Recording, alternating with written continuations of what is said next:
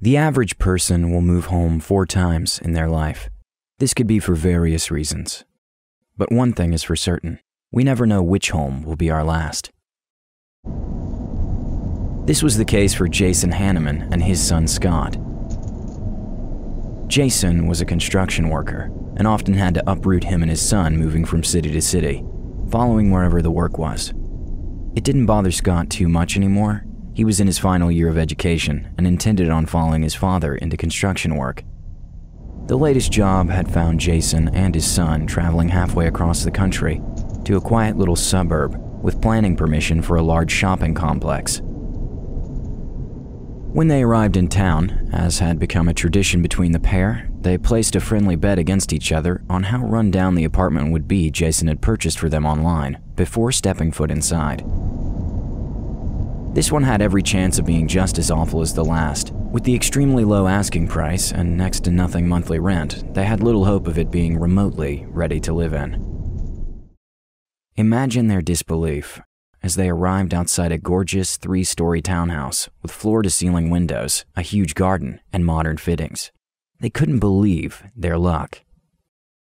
It took less than half a day to move their belongings in, get settled, and really explore their new home. Curiously for Scott, from outside you can clearly see a window in the attic, yet no stairs leading to it inside. After searching and searching, he just could not find a way into the attic. All was going well for the pair and their new home.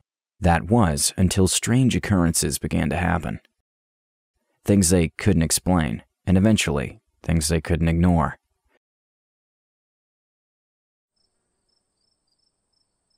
It all began one late night in September.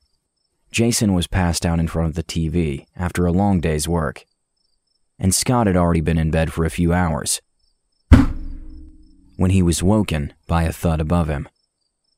Waking from his sleep, he couldn't quite figure out what had woken him so abruptly, so he headed downstairs for a drink. Walking through the living room once downstairs, he could see his father in his armchair asleep in the glow of the TV. Careful not to wake him, he creeped past. In the kitchen, he didn't turn the light on for fear of waking his father. Instead, he headed straight for the fridge. As he opened the door, the fridge light illuminated Scott and cast a light across the kitchen. While Scott looked for food, the shadow of a figure appeared on the crest of where the light fell. In Scott's sleepy state, he began to rub his eyes as he struggled to focus. Finishing his drink, he closed the fridge. Stood directly behind the door was the shadowy figure of his father, causing Scott to jump in fright. Apologizing for waking him, Scott left his father stood in the kitchen and headed back through the living room in order to go upstairs. As he reached the living room, Scott stopped in his tracks and his blood ran cold. Still fast asleep in his armchair sat his father. Spinning around to confront whoever that was in the kitchen, Scott was met with an empty room.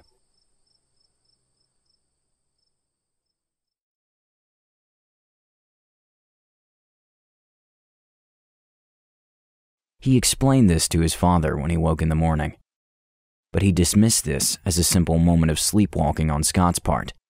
That was, until a few nights later.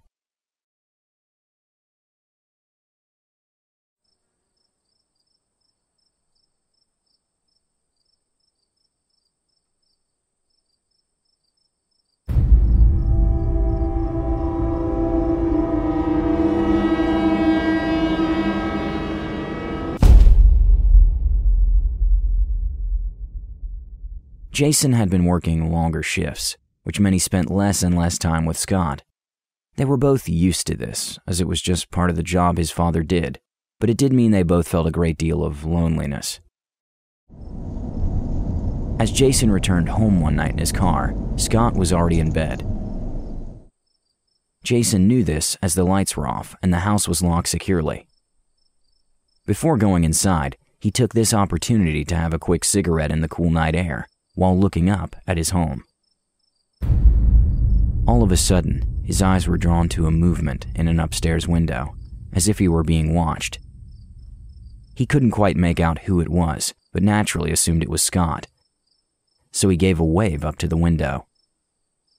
The shadow in the window remained still, staring down at Jason outside. All of a sudden, Jason's attention was drawn to the window on the ground floor, where another figure appeared. Surely, Jason thought, that the first figure must have just been his eyes playing tricks on him, as only Scott is home, so there can't be two figures. But no sooner than that thought had entered his mind, a third figure appeared in another window.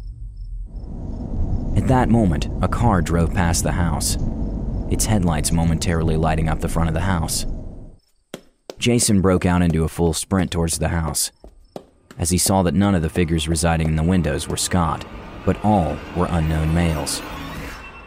After searching the house and checking on Scott, no one else could be found inside, and no evidence of anyone breaking in.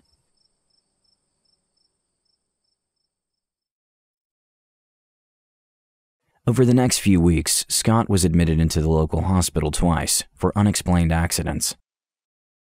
The first being him falling down an entire flight of stairs, although he swore to his father that he felt as though he was pushed, yet he was the only person home at the time. Secondly, while cleaning the dining room, an impossibly heavy display cabinet with all their dishes and glasses somehow toppled and barely missed Scott, but in the process of jumping out of the way, he managed to sprain his wrist. Scott confided in his father that just before each incident, he caught the glimpse of a figure out of the corner of his eye, and he was certain the house was haunted.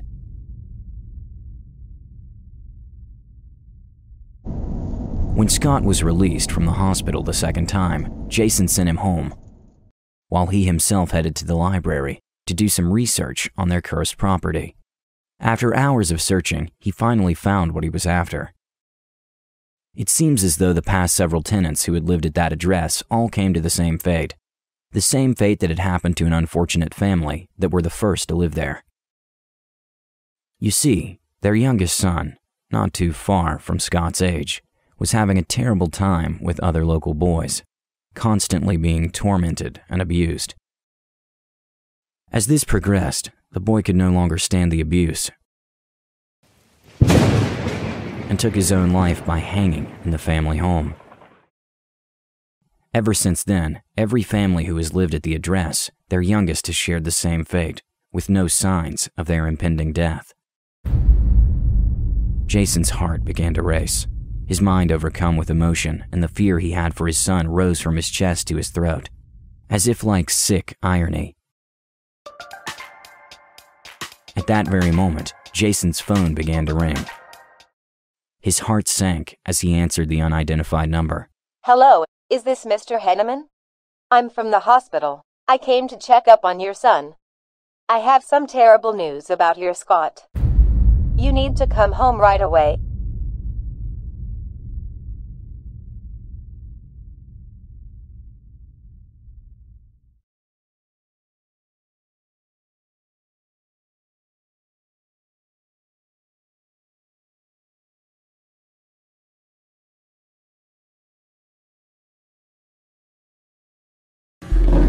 Wake up in the night, horror diary, a vision inside, horror diary, spirits in the night, horror diary, nightmare in this night, scary it gonna be. If you ever need a scary feel and you really want it real, okay bro, come right here and just take the deal. You can watch it my